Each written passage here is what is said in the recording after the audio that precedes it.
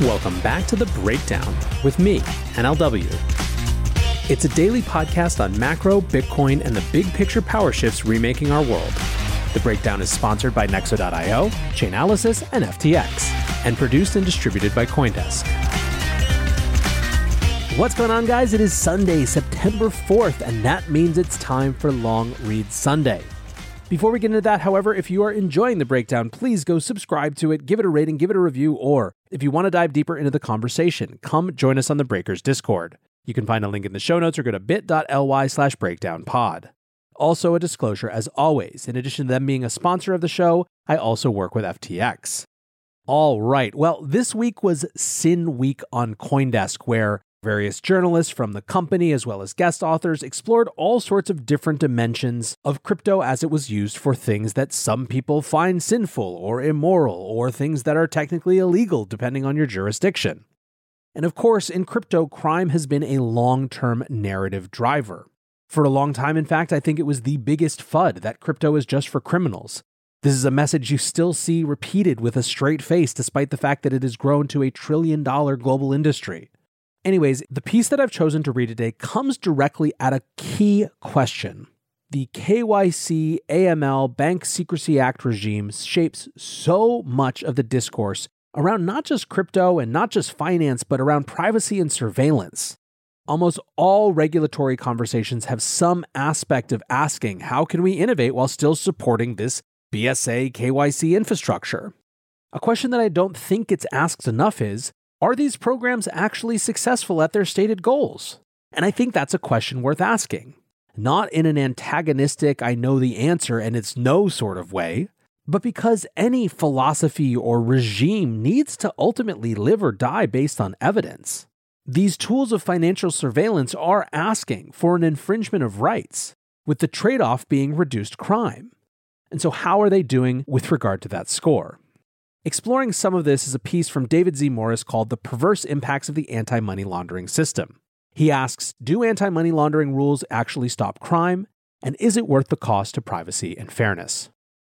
In September 2020, BuzzFeed News and a coalition of other investigators dropped a bombshell on the world of international finance and law enforcement. A leaked set of documents from the U.S. Treasury's Financial Crimes Enforcement Network, or FinCEN, showed a disturbing pattern of lax enforcement. When banks reported suspected money laundering to the very agency tasked with monitoring ill-gotten criminal funds, quite often the authorities did nothing about it at all. This was at least a threefold failure. First and most obviously, transactions flagged by the banks in suspicious activity reports, SARS, to FinCEN, weren't actually being stopped. Second, filing the reports shielded the banks themselves from legal liability, allowing them to continue facilitating criminal transactions and collecting fees on them.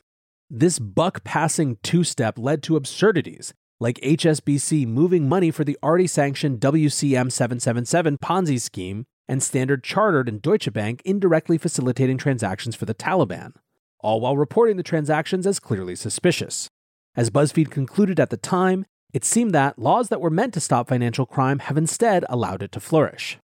Less attention was given to the third failing of FinCEN's SAR system. It compromised the privacy and security of banking customers who had done nothing wrong. Former FBI Special Agent Michael Gurman at the time described FinCEN's trove of SARs to BuzzFeed as similar to the huge data hoards created by other forms of mass surveillance. They create a rich target for exactly the sort of exfiltration that wound up happening. Much of the data that became the FinCEN files was originally requested by Congress as part of its investigation of potential Russian interference with the 2016 presidential election.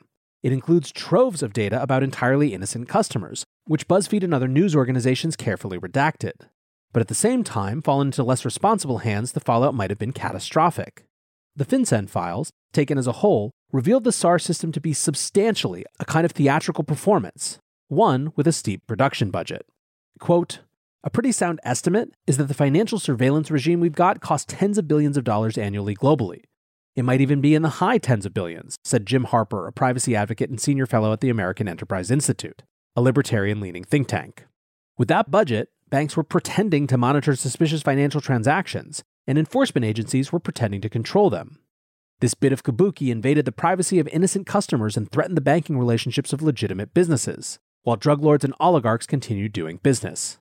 The entire system may be less of a tool for crime prevention than a means of bureaucratic ass covering, with a rich dollop of authoritarian surveillance on top.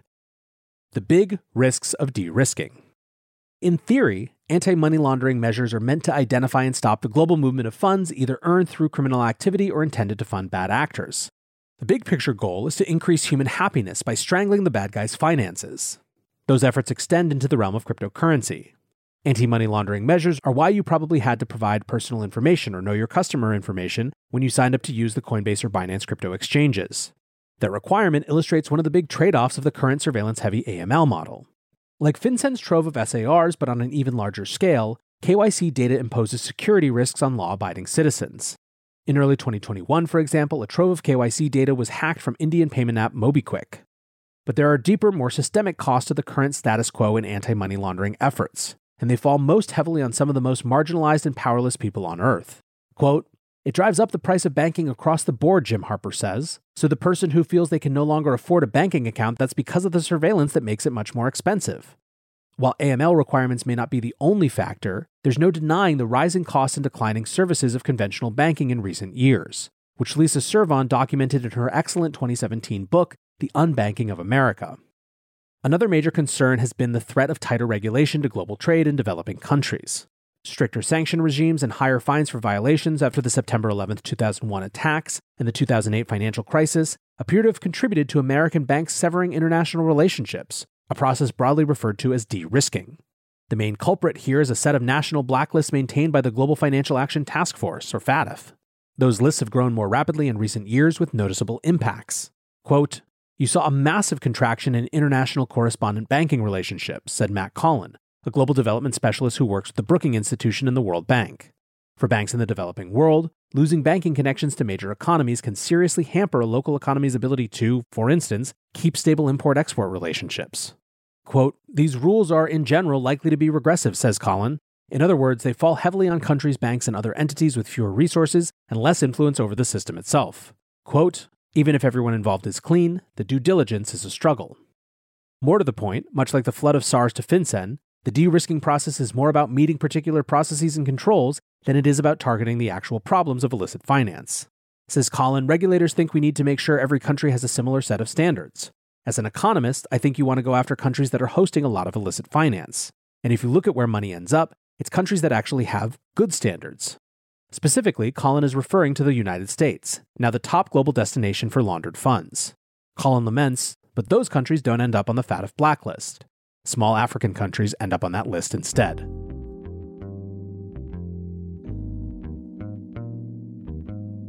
Nexo is a security-first platform built for the long run with everything you need for your crypto. 5 key fundamentals, including real-time auditing and insurance on custodial assets, safeguard your funds, making Nexo the right place for you to buy, exchange, and borrow against your assets safely. Learn more about Nexo's reliable business model and start your crypto journey at nexo.io. That's NEXO.io. Eager to make more informed decisions around crypto? Chainalysis is here to help.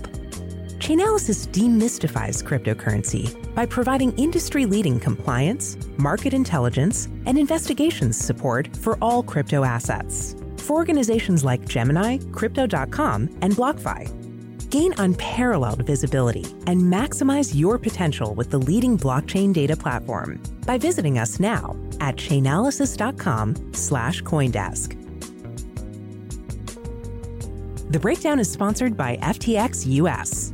FTX US is the safe, regulated way to buy and sell Bitcoin and other digital assets, with up to 85% lower fees than competitors. There are no fixed minimum fees, no ACH transaction fees, and no withdrawal fees. One of the largest exchanges in the US, FTX US is also the only leading exchange that supports both Ethereum and Solana NFTs. When you trade NFTs on FTX, you pay no gas fees. Download the FTX app today and use referral code BREAKDOWN to support the show.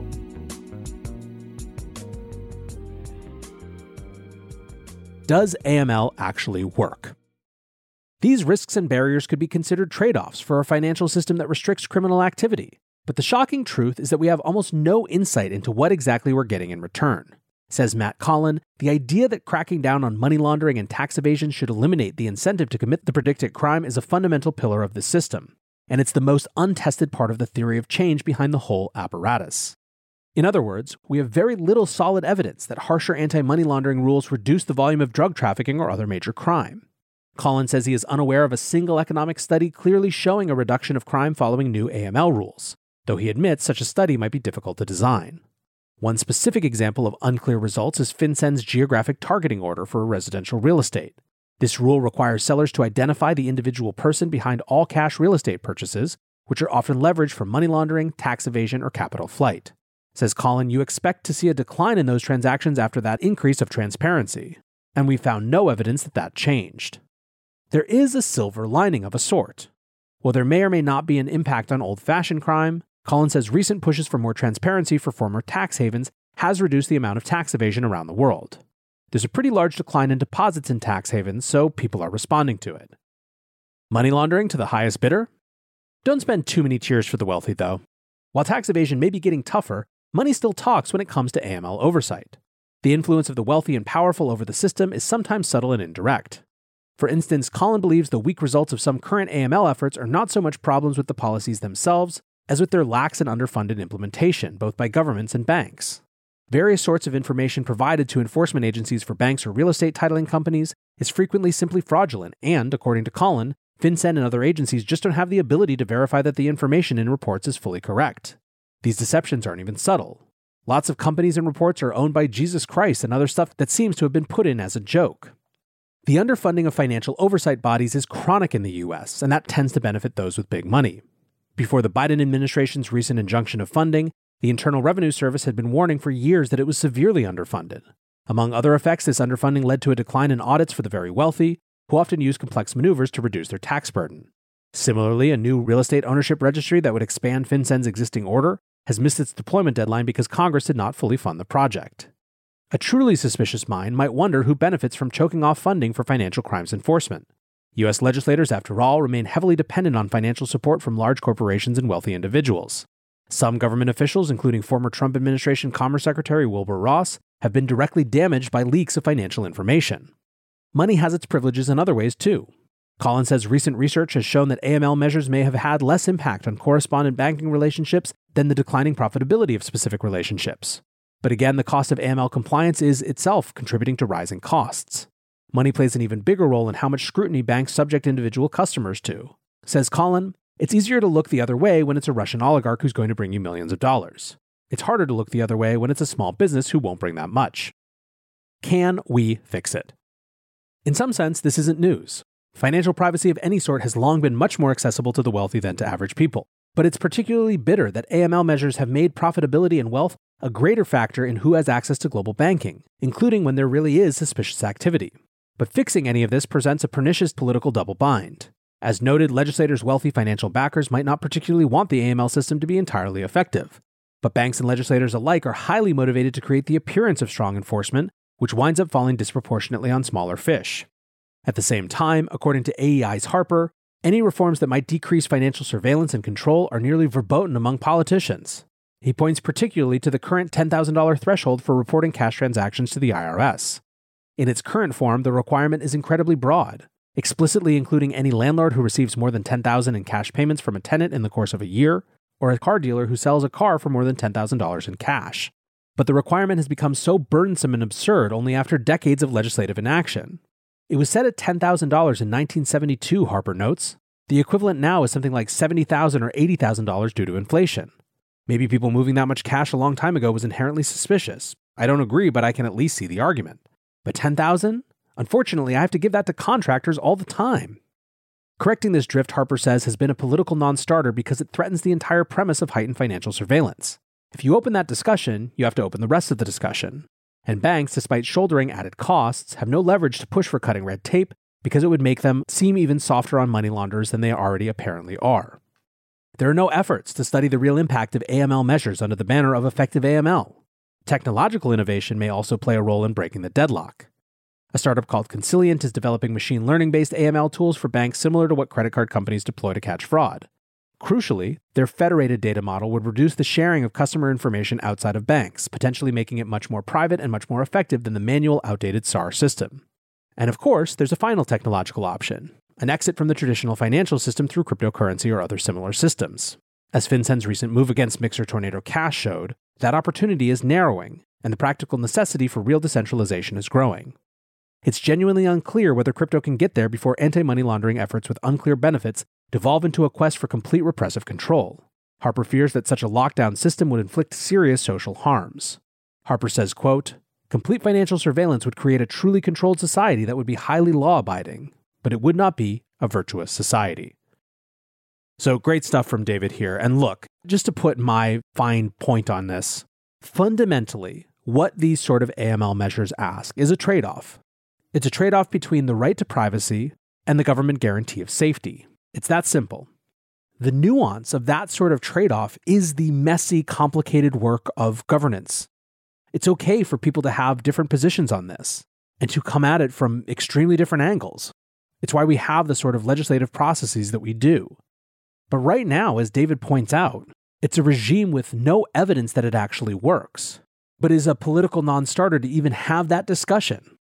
I am usually quite optimistic, but on this front, I don't see a lot of change happening. No party is ever going to want to be seen as weak on crime. What's more, the inherent inefficiency of the system that creates the appearance of safety is, as David points out, quite convenient. Not just for the wealthy, but for all of these institutions. I think where any optimism I have on this front comes from is from technology that can potentially fundamentally phase shift what type of information is actually required to be gathered for compliance even with a stupid regime to be assured. However, I still think the political fight is worth having, and I hope it's a conversation we have more. Right now, I don't see a natural party to be the party to focus on this, but at least with crypto, we have a microcosm to start asking some of those questions.